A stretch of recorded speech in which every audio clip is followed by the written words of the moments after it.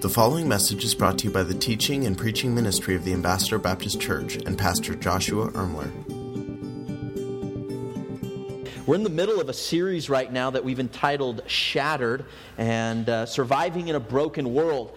And our theme verse here for this particular passage has been John chapter number 16, verse number 33, where Jesus declares, "These things have I spoken unto you," notice this next phrase, "that in me you might have peace."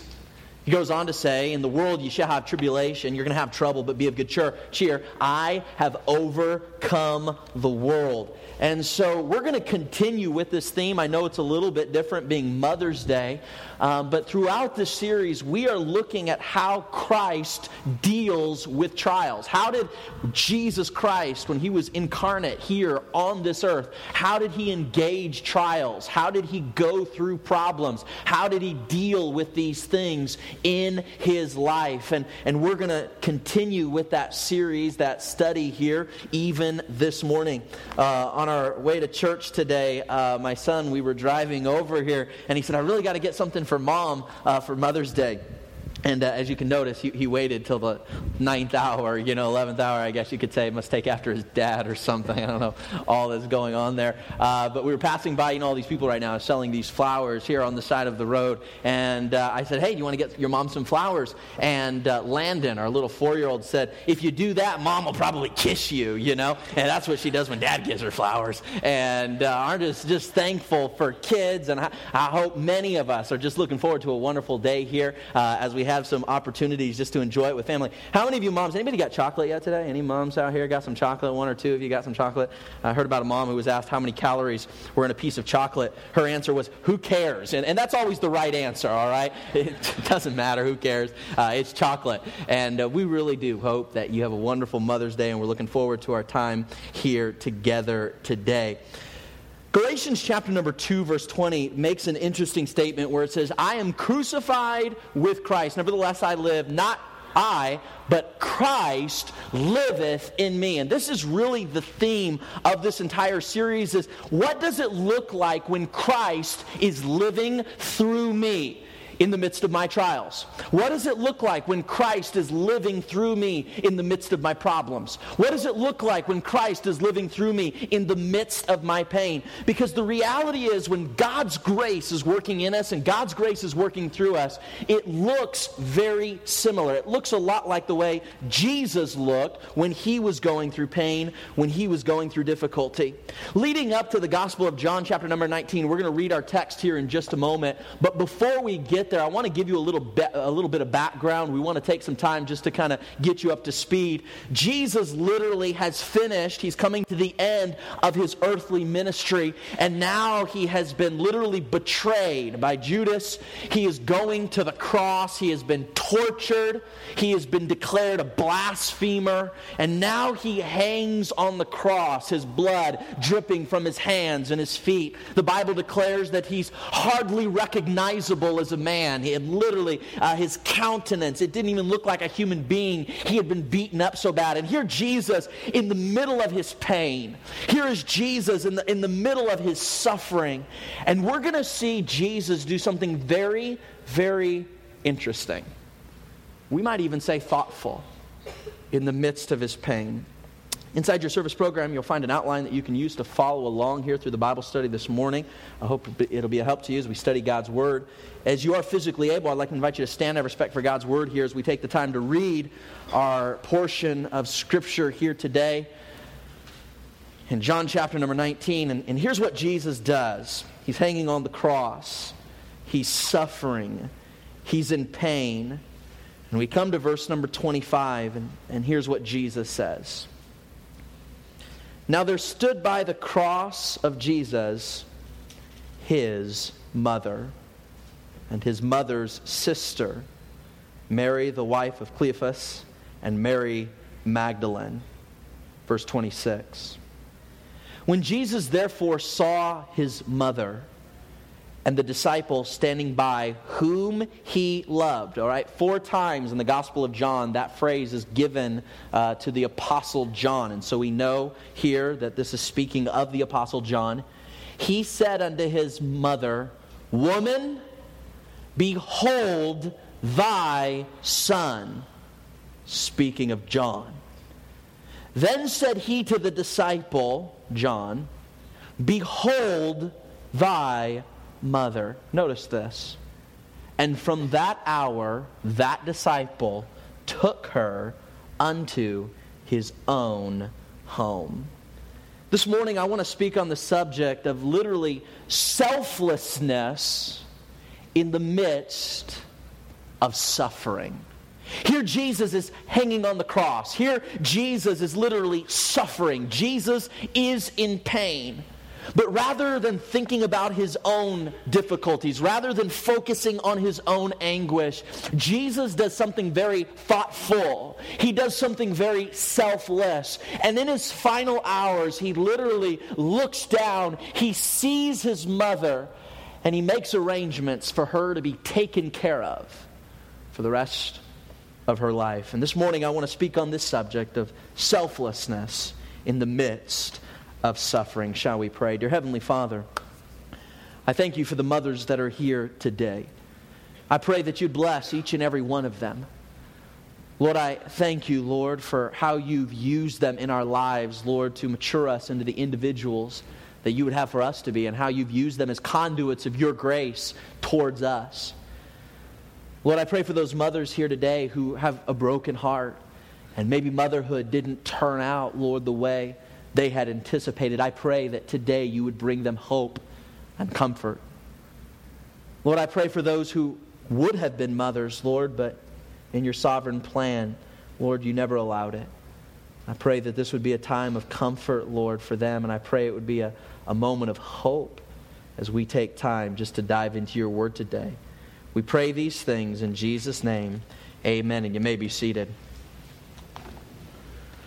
People who don't allow God's grace to work in them and through them in seasons of suffering, that is, if there are individuals and they don't appropriate God's grace, they don't surrender to allowing Christ to live in and through their lives, these types of people often become, in the midst of their pain, in the midst of their sorrows, often deform into very angry, they deform into very bitter, they deform into very miserable people. You see, problems will attempt to keep you in bondage to misery. Pain will attempt to keep you in bondage to misery. Trials and troubles will try to keep you in bondage to pain and in misery. But the reality is this: when Christ lives in us and we allow God's grace and His strength to live His life through us, the Bible declares that you can literally transcend your troubles. Literally, in a miraculous way, you can literally get to the point where you are enriching the lives of others in the midst of your own pain. And that's the example that we see played out in the life of Jesus Christ. There is a thinking, well, I can bless other people, I can be thoughtful of others, I can think of others when everything's going right for me. And yet the example that we're going to find in the person of Jesus Christ is the reality that even when he was suffering, even when he was in the midst of betrayal, even when he was in the midst of sorrow, even when he was in the midst of pain, he was able to demonstrate selflessness. He was able to demonstrate here graciousness and thoughtfulness towards those around him. One of the ways you know whether the grace of God and the strength of God is working in and through your life is how you respond when things aren't going your way. It's an easy thing to look at somebody, and as a pastor, it's easy to look and tell if somebody is appropriating the grace of God. It's hard to tell when things are going good. It's very easy to tell when things are going bad and not going the way people would like, because their whole demeanor changes. Their whole spirit closes down. There's no longer any grace. There's no longer any patience. They just clam up. And it's one of the ways you can get a pulse on whether or not the grace of God is being appropriated in lives. It's one of the ways you can tell whether or not you've truly been appropriating the grace of God and the strength of God in your own life, if everything changes for you when things go wrong, it might be a mark, it might be a sign that you're not appropriating the grace of God on a daily basis, that you're not experiencing Christ through you. If you can only kind of be in a good mood and bless others and be gracious and selfless when everything is going right, but when things start to go wrong and all of a sudden you're suffering, and like Jesus, you find yourself in moments of betrayal and things aren't turning out the way you would like, and all of a sudden in those moments you kind of clam up and all of a sudden you're not who you used to be. It might be a mark, it might be an indication, it might be a sign that you desperately need to get in touch with what it means to truly experience the grace and strength of God in your life. Because what you might have might be a counterfeit. What you might be doing is playing the game.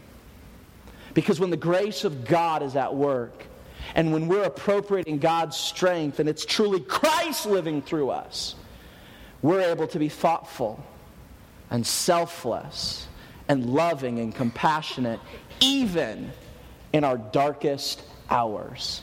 See, when Christ is living through us, this is what it looks like. This morning, we're going to discover one of the greatest marks, one of the greatest indications of an individual who is truly experiencing God's strength in the midst of their hard times.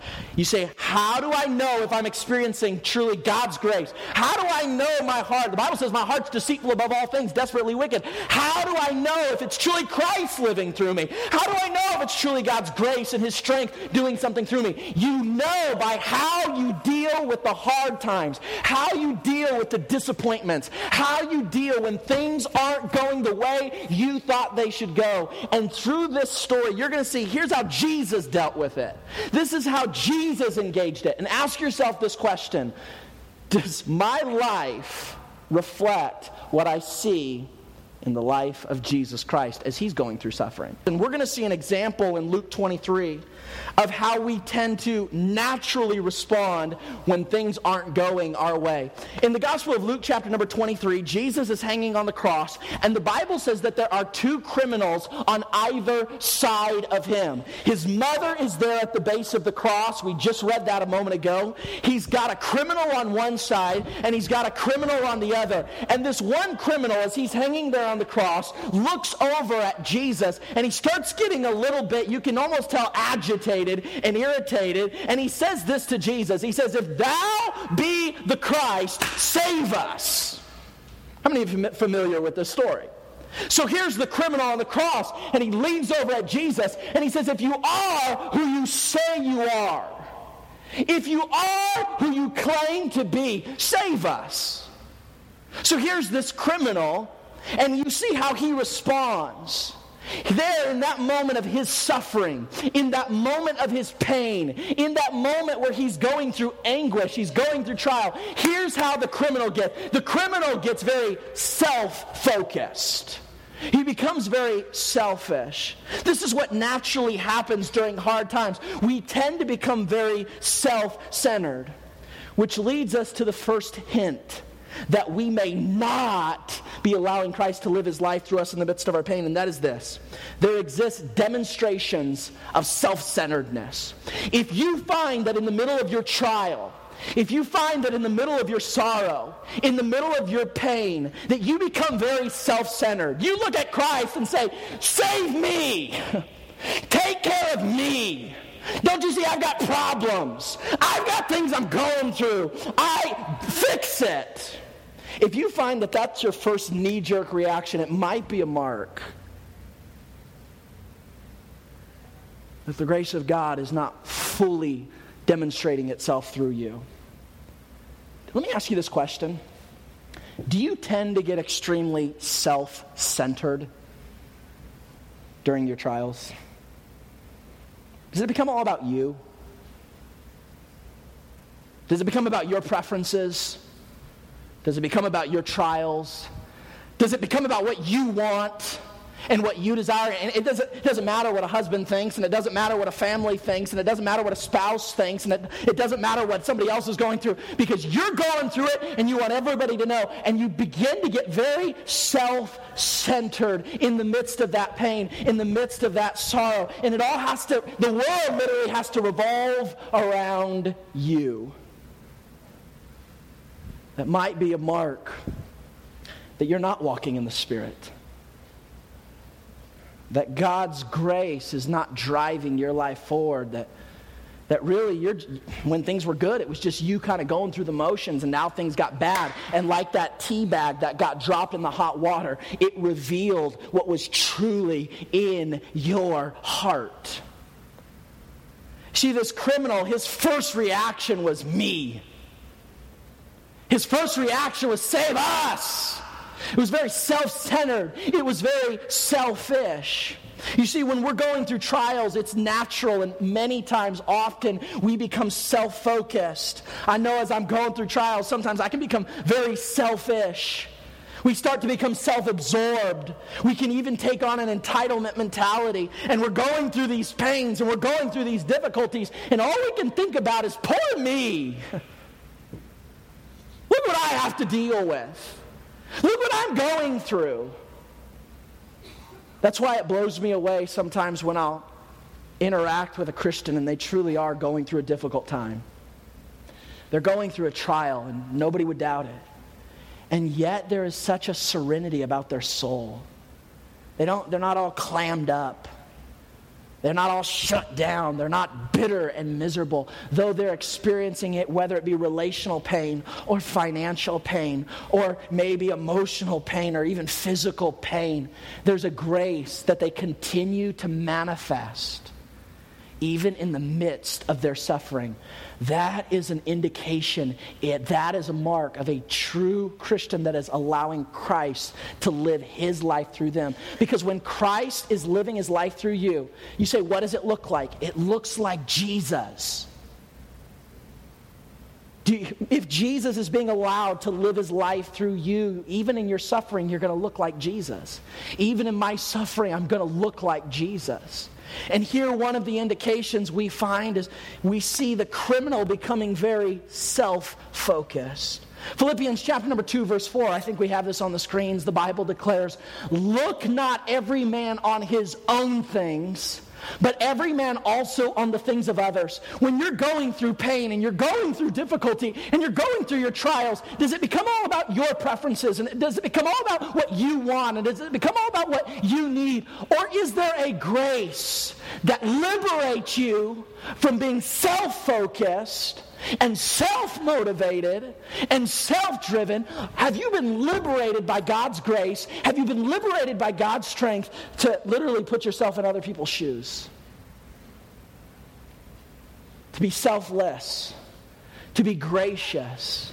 Look not every man on his own things, but every man also on the things of others. I remember my daughter, I have a daughter here, she's 8 years old, and I remember when she was a 3-year-old, she just got a brand new little brother, Anderson, and up until that point, she was an only child. And so, as you can understand, as an only child, she got her way a lot. Anything she wanted, she could have. I mean, I wasn't wrestling the toys out of her hands to play with them. And I remember on one occasion, she was playing with something, and her brother wanted it, and they got into this little squabble about whose toy it was and who was going to get to the play with it. And finally, I looked over at Ashlyn and I said something along the lines of, Ashlyn, I said, you need to learn to share.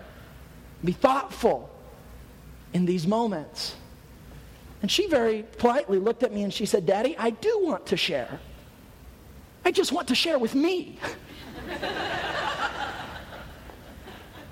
How many of you have been there before? Man, we become very we don't have to be trained as a child to be self-focused, to be self-centered. It's natural, and it seems to be exaggerated when we're going through seasons of pain, when we're going through seasons of suffering, when we're going through difficult times. It seems like in those moments we become more self-centered and more self-focused, and yet when Christ is allowed to live his life through us, when we're surrendering to his grace working in and through us, we stop becoming self-centered. We stop becoming self-focused. We stop looking at our preferences and our desires and what we want, and we stop yelling at Jesus, fix this! And we come in with a spirit of surrender that literally just is humble before God's providence and before God's sovereignty. How do you respond when it comes to difficult seasons? When we are not allowing Christ to live his life through us in the midst of our pain, we easily become self-centered. I have seen people in the middle of their trials make some horrible decisions, awful decisions, because in those moments of pain and suffering, they become highly self-centered and self-focused. And so they literally make massive decisions about this thing and that thing that is motivated not by the leading of God's Spirit, not by God's Word, but by their own selfish desires, by their own preferences, by their own wants, rather than being led by the very Spirit of God. My friend, God's grace empowers us to serve during our trials rather than become selfish during our trials. You say, well, if I'm serving others and I'm there helping others, who's going to take care of me?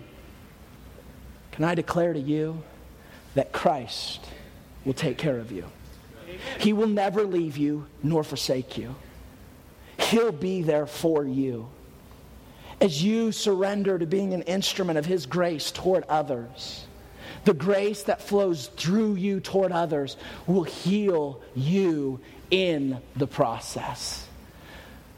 We see it's easy to become self-centered. But let's move on to our next thought. Notice verse number 26 of our text. We saw how the criminal responded.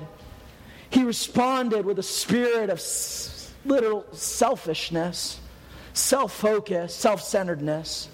But notice what happens in verse 26. As Jesus is going through this pain, as He's going through the suffering, as He's going through these trials, notice in verse 26, when Jesus therefore saw His mother and the disciple standing by whom He loved, we know by context that's the Apostle John. He saith unto his mother, Woman, behold thy son. Then said to the disciple, John, Behold thy mother. And from that hour, that disciple took her unto his own home. Now, before we really unpack this thought practically, I want to give you a little background because I want you to understand the historical context of what's happening here.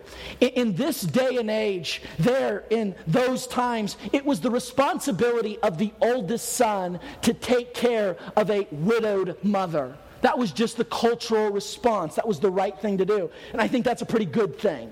I'm thankful for many of you who are taking care of your parents, and that looks different for different people. But I want to say this, for a parent who has poured themselves into our lives, when they get up in older years, it should be our desire to want to serve them in those moments and in that season. That's a noble thing to do. It's an honorable thing to do. And that's what's happening here.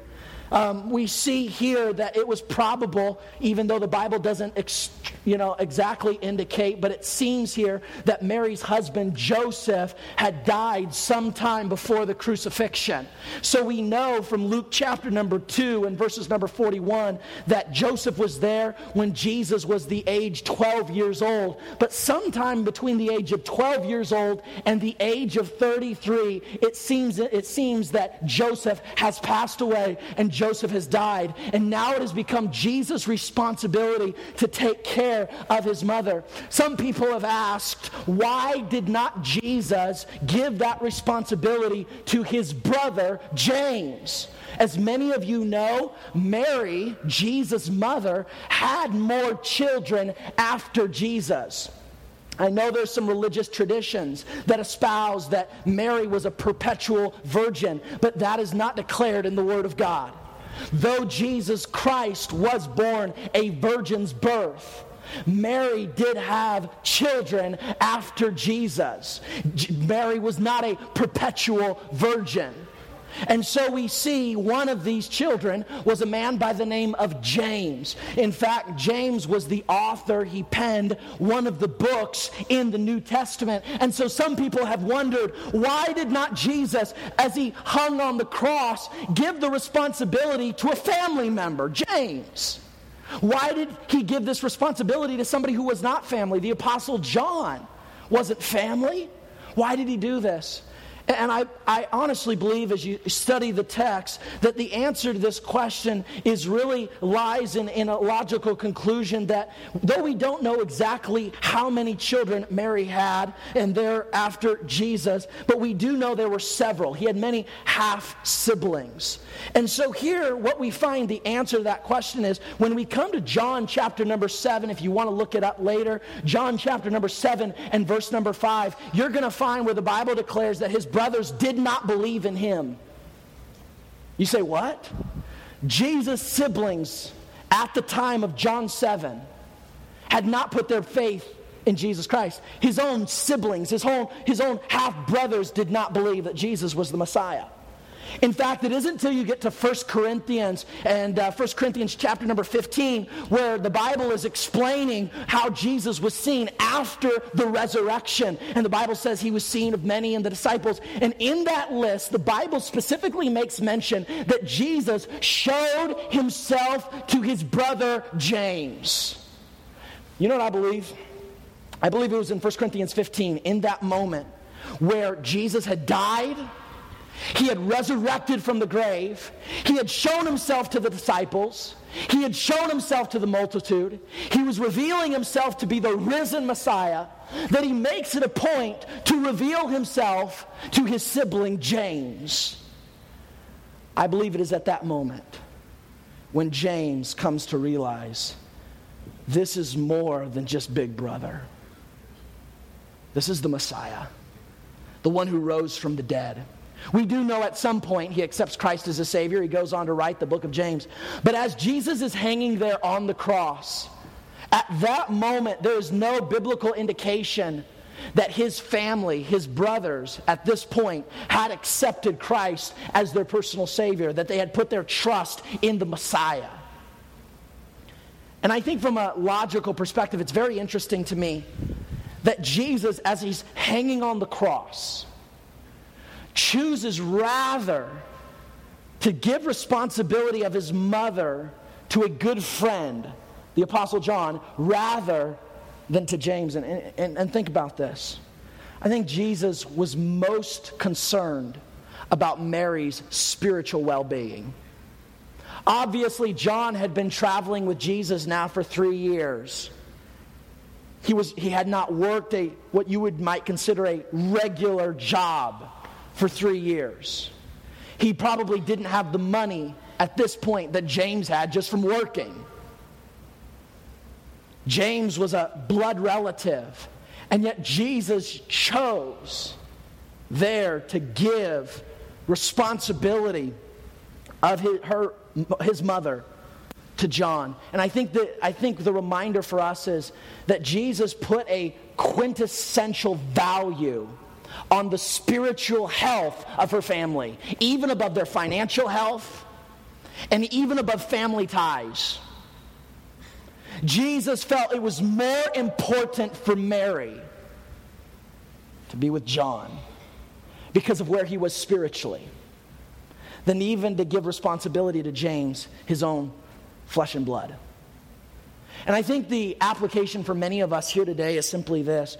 I think when we have to make choices with our own families, when we have to make choices with our own children, sometimes those choices are going to be driven by financial pushes, and they're going to be driven by this. And can I just say this? Would you please allow the spiritual nature to be a driving force in the decisions that you make?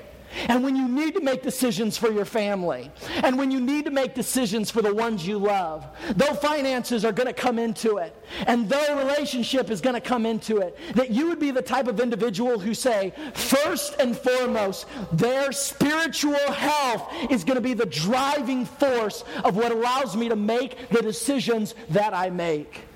And so here we see Jesus hung on the cross, and he gives responsibility here to John. So how did Jesus respond when he was in the midst of this pain? Understand, in this moment, he's got nails through his hand. His back has been bleeding. He's hardly recognizable as a human being.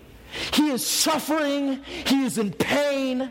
And yet in that moment, he has the wherewithal, the thoughtfulness, the graciousness to think about his responsibility toward others. It was not about what he could get. It wasn't about what people could do for him. It was making sure he had taken care of his responsibilities, even up to his dying moment, which here leads us and reminds us of an important indication that we are really allowing Christ to live his life through us in the midst of our pain. You say, how do I know if Christ is living his life? If the Spirit of God is living his life through me when I'm going through pain and I'm going through suffering and I'm going through trials. How do I know whether or not that's happening? Here's one of the indications. Here's one of the marks. This is one of the ways that you can discern what's actually happening in your heart. And that is, there exists many expressions of selflessness. There exists expressions of selflessness. One of the ways you know, one of the ways you can discern your own heart. Remember what the Bible says, the heart's deceitful above all things, desperately wicked. Who can know it? We as human beings are very, very, very good at self-deception. I am good at self-deception. How many of you're able to convince yourself of anything? Most of us are like that. And so we need to allow the Word of God to be the discerning, the deciding factor on how we engage the world around us. And one of the ways we can discern whether or not the Spirit of God is living his life through us, whether God's grace is being appropriated in and through our lives, is how we endure suffering, how we go through trials. Do we go through trials very self-centeredly, selfishly? Be there for me, and getting upset and irritated? Or do we go through those trials like Christ did? Because when we're going through them like Christ did, it's a good sign that it's Christ that's doing it. For in me, that is in my flesh, the Bible says, dwelleth no good thing. And one of the indications, one of the marks that Christ's Spirit is working through us is there are regular expressions of selflessness. So here's my question. Maybe you're right now going through a trial. Maybe right this moment you're going through a difficulty. Maybe right this moment you're going through a season of pain. And I hope you understand my spirit in this. My heart is not to make light of your pain. I'm not trying to belittle the trial you're going through.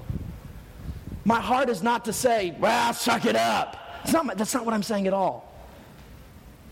What I'm saying is I know it's hard. And I know it's difficult. And that's why you need God's grace. That's why you need God's strength.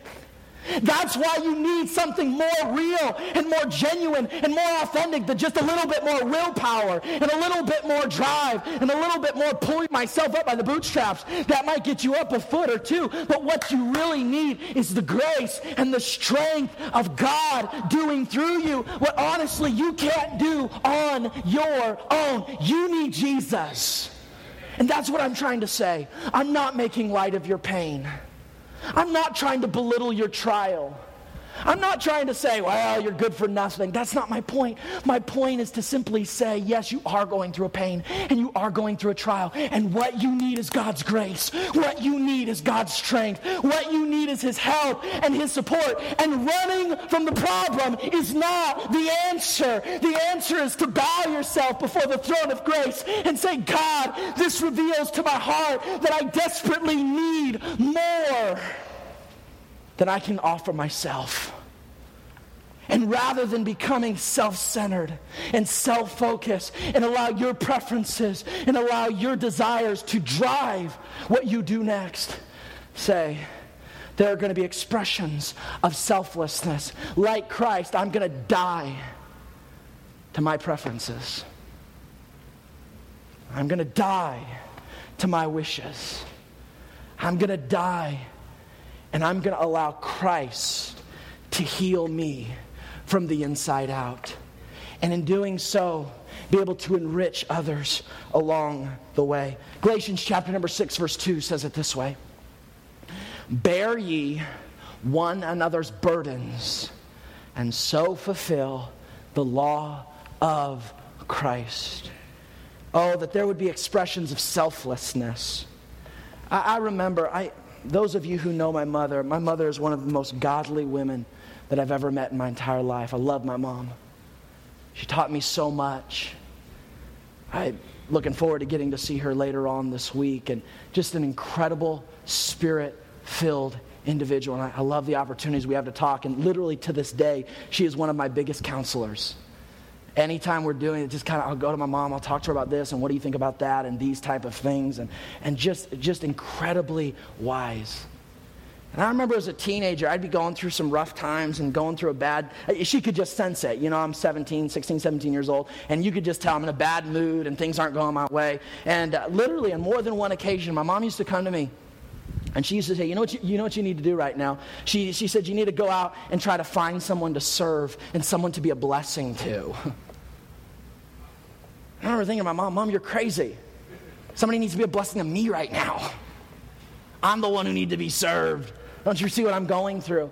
And yet there was an incredible wisdom there to recognize that in our seasons of pain, in our seasons of suffering, rather than turn inward and look at what I want, what I need, and my preferences, to turn myself outward, to die to myself, to die to what I want, serve others, allow Christ to live his life through me, to be selfless, and there be expressions of selflessness through me, and in doing so, serve others.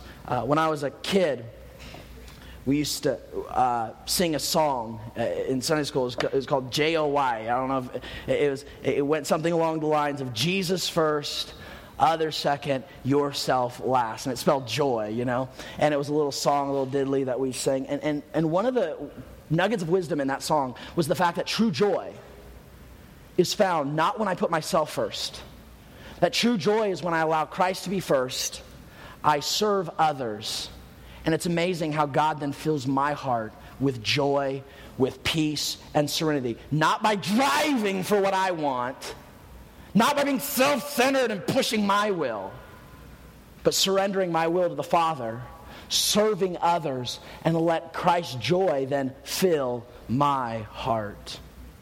I'm going to throw this up on the screens because I really need us to think about this for a moment. And I hope if you I think this is important.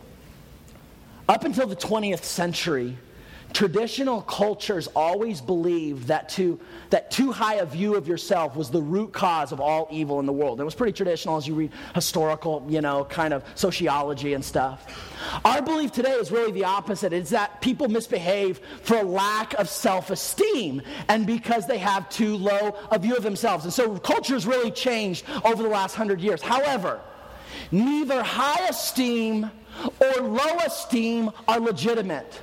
The goal, rather, is not to esteem ourselves at all. This is what Jesus said. The Bible says Jesus made himself of no reputation. And so there were cultures that said, oh, man, when you think too high of yourself, that's going to cause all the damage. And now it's like, no, if you think too low of yourself, that's what causes all the damage. And I'm going to say both of these extremes are dangerous. Because there are people on this hand, they think too low of themselves. I can't do nothing. There's nothing I can do. They're still self-absorbed. They're self-absorbed about their weaknesses. They're self-absorbed with their, kind of problems. They're self-absorbed with them. It's just a negative version of them. On the other side, we get people who are I got high self-esteem, and they become proud and arrogant and self-centered. Can I just say this? According to the Bible, it's about no esteem. It's about esteeming him, looking unto Jesus, the author and finisher of our faith. To be like Jesus is to make yourself of no reputation, to stop focusing on yourself, the good, the bad, and focus your mind and heart on Jesus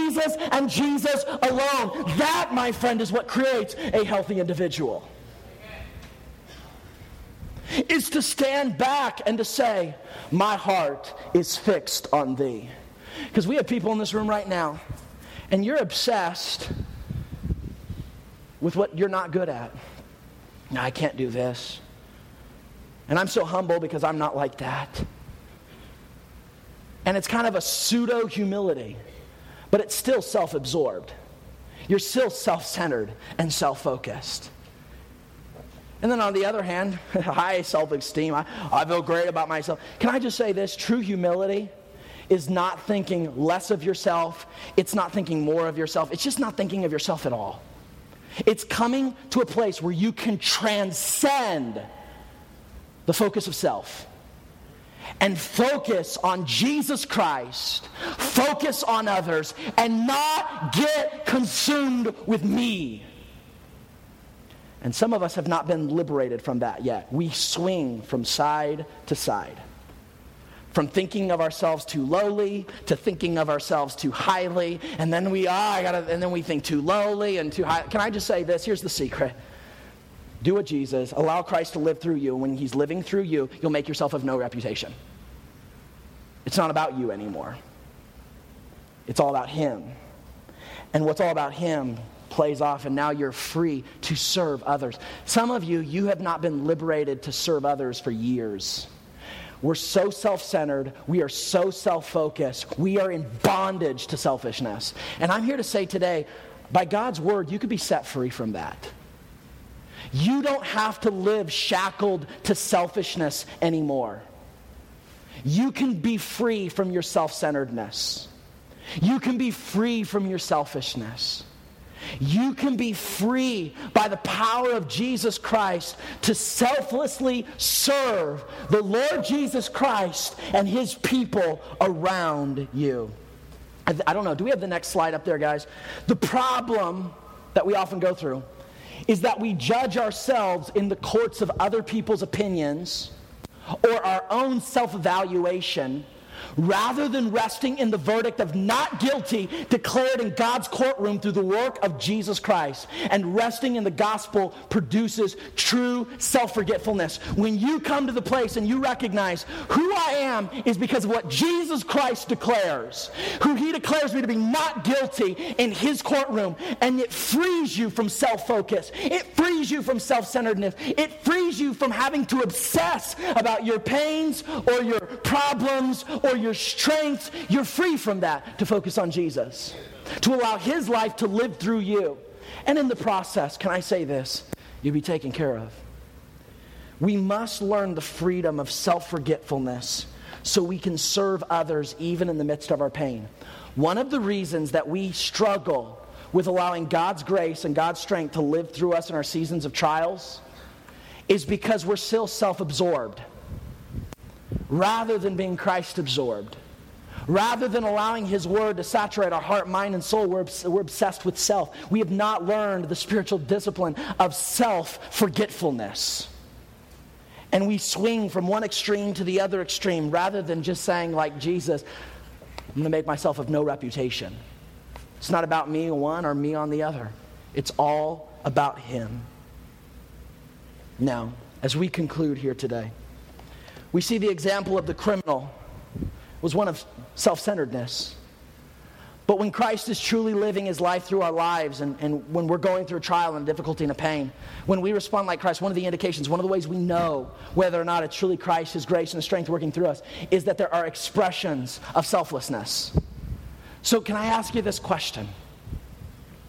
In the midst of the pains that you're going through right now, are there noticeable expressions of selflessness and service toward those around you?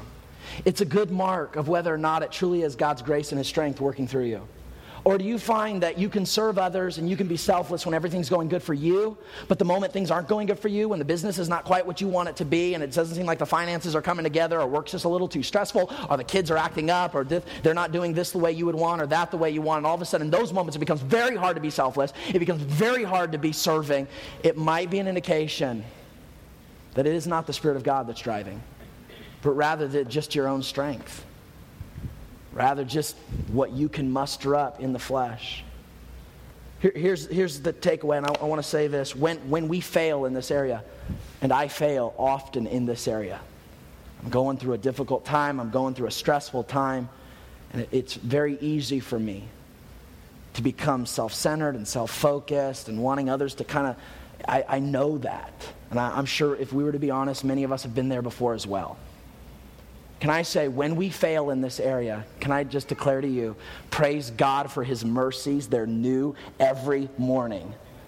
And when you fail, God's mercy is fresh and it's new and it's there. But it should also be a trigger. It should be a reminder in those moments when we do fail that we desperately need God's grace and his strength to freshen and new again that day. Rather than just saying, praise God for his mercy, I guess I can go. No, allow that to be a psychological trigger that reminds you, I need God's grace. I need God's strength afresh and new. Praise God for his mercy. Praise God for his forgiveness. And it's new every day, and if you failed, if you walked into this room failing in this area, I want to declare to you, you're forgiven because of the blood of Jesus Christ. If you've accepted Christ as your personal Lord and Savior, then his blood has been laid down on your account and there's no condemnation. There's mercy. There's forgiveness. But it should be a reminder to you that God has something more for you. It's called grace. The strength to transcend that misery. The strength to transcend your pain. The strength to transcend your problems. That is what the grace of God can empower in your life. When Christ is living through us, there are expressions of selflessness all around us. How are we doing? How are we doing? God's grace empowers us to serve during our trials rather than become selfish. So let me ask you as we're done, what does suffering reveal to you? What is your season of suffering revealed about who you really are and what you most desperately need right now? It might be for some of us, our suffering reveals that we're very self-centered. Our pain reveals to us, man, that we're selfish. And we should allow that to remind us of how desperately we need to appropriate the grace of God afresh and anew today. To allow his strength to live his life through us. How do we know if it's truly Christ living through me or me just living out of my own strength? This is an indication. How do you respond in seasons of suffering? Do you close up and become self-centered? Or does your spirit open up and you're free to serve and liberated to help and pour out grace on spouses and children and church members and loved ones? What does your suffering reveal about what's deep down in your heart? Remember the illustration we used last week? Hot water does not create what's inside the tea bag. It simply exposes it. And the hot water, the trials that you're going through, do not create the bad responses. It did not create the anger. It didn't create the frustration. It didn't create the anxiety. It didn't create it. It just exposed what was already there. And that what it exposes should show you that you need more of God's grace. You say, no, I need a different situation. I need my circumstances changed. I need this to be different. Maybe what God's saying is, you know what you actually need is me to do a brand new work in your heart. And rather than change your circumstances, maybe you need to allow me to change your spirit. And allow him to do the work that only he can do. Shall we pray? Dear Heavenly Father, Lord, I pray that each and every one of us, Lord, would be a people who allow your Spirit to do through us what only you can do. We don't want to just go through the motions of working on our own, but Lord, really that we would be a people who allow you to work in your way. I pray that you'd bless, Lord, this season of prayer and reflection here. With heads bowed and eyes closed, how many of you would say, Pastor, honestly, I'm going through a difficult season. And my heart is to allow Christ to live out through me in this time. That sincerely, honestly is my desire. But I know I'm in need of more of God's grace. I know I need to appropriate more of his strength in this time. And you say, would you pray for me? Would you lift up your hand? I'm not going to embarrass you. I won't point you out. I see hands all over the auditorium, literally all over. I want to pray with you on this. My heart is not to take lightly the trials or the pains that we're going through, but rather to say, are these pains trying to show us something about who we truly are? Maybe there's somebody here today, and you've never accepted Christ as your personal Lord and Savior. You've never put your trust in him and him alone to save your soul. You didn't know that you could have a relationship with God through His Son, Jesus Christ. And you heard when I mentioned a moment ago that those who are in Christ, they're forgiven. They're liberated. They're free. And you say, I don't know that freedom. I don't know that liberation that's made possible in Christ. I won't point you out and I won't embarrass you, but is there anybody in this room who would say, you know, Pastor, would you pray for me? I don't know that I have a personal relationship with God through His Son, Jesus Christ. If I were to die today, I'm not 100% sure heaven would be my home. I didn't know that it was even possible. I didn't know it was possible to have that type of relationship with God through Jesus. I'd love to know what it's like to be forgiven, to have His mercy laid down upon my account.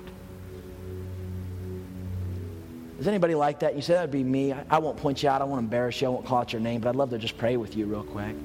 Would you just lift up your hand? You say, that's me today. I'm not sure. Not sure. Heaven be my... I see that hand. You may put that hand down. I say, I don't want to embarrass you, but I want to pray with you on this one. Anybody else? I won't embarrass you. I won't point you out, but I just want to pray with you. Anybody else? So that's me today. In just a moment, we're going to sing an invitation song. I'll be here at the front. If you'd like to pray here at the front, feel free to do that. If you'd like to pray there in your seat about the trial you're going through and give that to God, feel free to do that. We're just going to take some time for some prayer. We're going to take some time for some reflection. However the Spirit of God leads, you respond. If you were one of these who raised their hand and you said, I don't know what it means to have a personal relationship with God through His Son, Jesus Christ, I'll be right here on the front. You can come down, and I'd love just to pray with you quickly. However the Spirit of God would lead you, I want you to feel free to respond. We'll have a word of prayer. When I'm done praying, let's take some time for some prayer, some reflection. And then we'll have the group come and they'll sing. Whenever you're done, feel free to join in singing with them. God's been good. Dear Heavenly Father, we love you. We thank you for this time together. Lord, I pray that we would be a people, Lord, who would truly honor you, Lord, not just in the good times, but Lord, would we be a people who are surrendered to you in our suffering, surrendered to you in our trials, surrendered to you in our difficulties, God. And would we be able to say, even in those hard times, that God's been good? Even when life's difficult, Lord, would we be able to declare your goodness and declare your greatness? We pray these things in Jesus' name. With heads bowed and eyes closed, I invite you to stand. However the Spirit of God leads you, you respond. If you want to pray in your seat, feel free to do that. If you want to come, heads bowed, eyes are closed. Whenever you're finished, feel free to join in.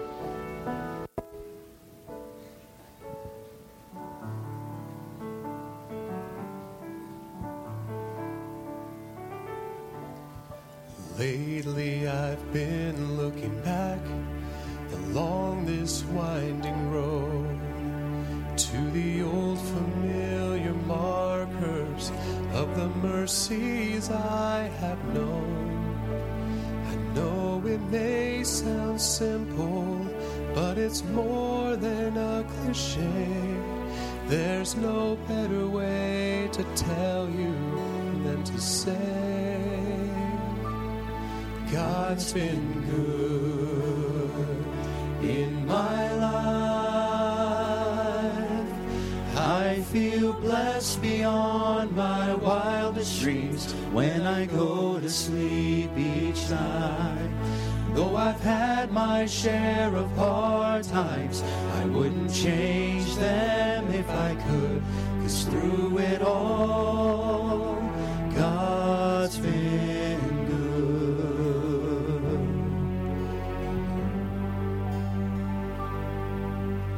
times replay, and I can see that I've cried some bitter tears, but I felt His arms around me as I faced my greatest fears. I've had more gains than losses, and I've known more joy than hurt, as your grace rolled down upon me undeserved. God's been good in my life. I feel blessed beyond my wildest dreams when I go to sleep each night. Though I've had my share of hard times, change them if I could through it all. God's been good. God has been my Father, my Savior and my friend. His love was my beginning, and His love will be my end. I could spend forever trying to tell you everything He is. But the best way I can say it is this: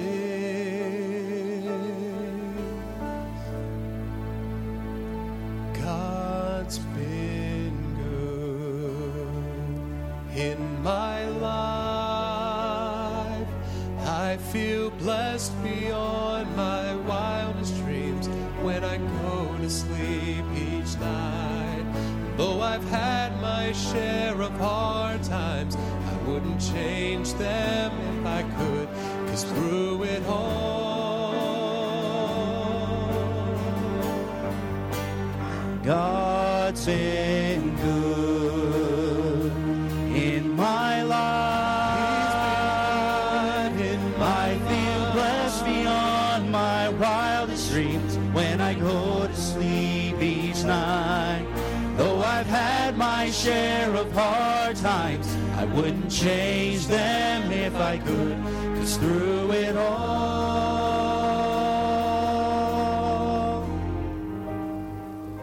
God's been good.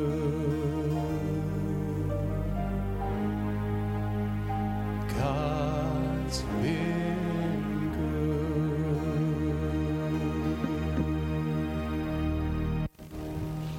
I'm going to invite our ushers to make their way toward the front as we have the opportunity of giving back in our tithes and offerings to the Lord here this morning. And God truly has been good. And here's one way we can just really show the Lord how thankful we are for His goodness. If you're visiting with us today, we did not invite you here so you feel obligated to give monetarily in any way. We really do just want this service to be a gift to you and to your family, and so don't feel obligated. All we'd ask is maybe you take that little connection card that was in your visitor packet when you came in, maybe fill that out for us, either turn it in the offering plate in a moment, or you can take it out to guest services, and they have a gift for you on your way out. But for our members and regular attenders, this is a great opportunity for us to truly just demonstrate and express our gratitude in just kind of baseline ways. And I pray that each and every one of us truly would just allow just all that God's done for us lead us into this grace also. We'll have a word of prayer. We've got a few announcements, and then we'll be dismissed. Dear Heavenly Father, Lord, I pray that you'd bless, Lord, this offering. Thank you, Lord, for giving us, Lord, the grace, Lord, that we need each and every day, Lord, through the good times and the bad. And that in all of it, we can truly declare with our lips that you've been good. Lord, we thank you for how you've blessed us, Lord. For many of us, Lord, which is the mothers you gave us, Lord. And Lord, I pray that all of us would regularly just thank you, Lord, for your goodness and your grace in our lives. We pray these things in Jesus' name. Amen.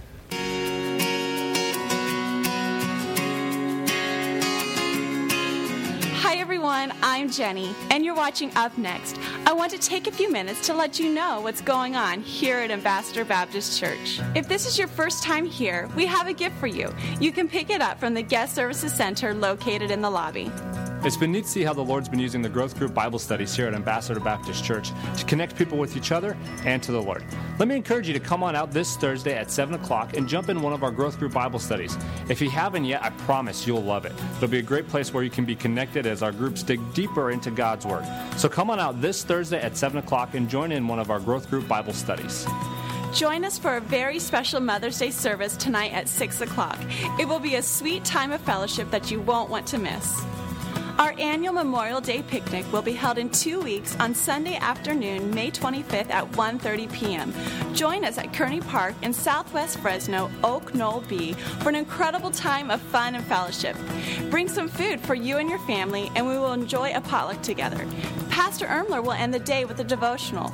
Don't miss our Memorial Day picnic, Sunday afternoon, May 25th.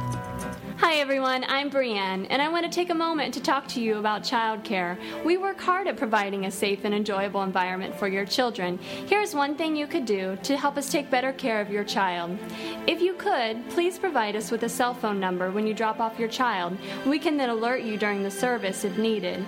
After the service begins, please keep your phone silent but visible or on vibrate to receive alerts.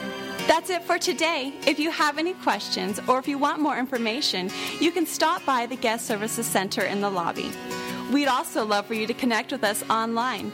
If you go to our website, you can find up-to-date information about everything happening around here. You can like our Facebook page or sign up to receive regular text updates on your cell phone. These are great resources we'd love for you to use. I hope you enjoyed your experience here today. Have a great week, and we'll see you soon. One more announcement that we'd like to make is we have really every quarter what we call our starting point class, and it's an opportunity for folks who are newer in the church to get their questions answered. Basically, we have a dinner together, and I just share my heart and vision as a pastor, and it gives me a chance to get to know some of you a little bit better in kind of a smaller setting. That's going to be next Sunday night at 5:30. If you want more information, feel free to stop at the guest services for that. But for any of you who are you've been coming to the church in the last maybe 3 or 4 weeks or so, and you just like more information, this is a great opportunity for you to get involved in. Starting point class here next Sunday evening at 6 o'clock. As was mentioned here, we have a gift for all the mothers on your way out. The ushers will have those for you. I hope you'll grab one, and we just want to say thank you publicly from the Ambassador Baptist Church for all that you do for the future generations here, and so we love you.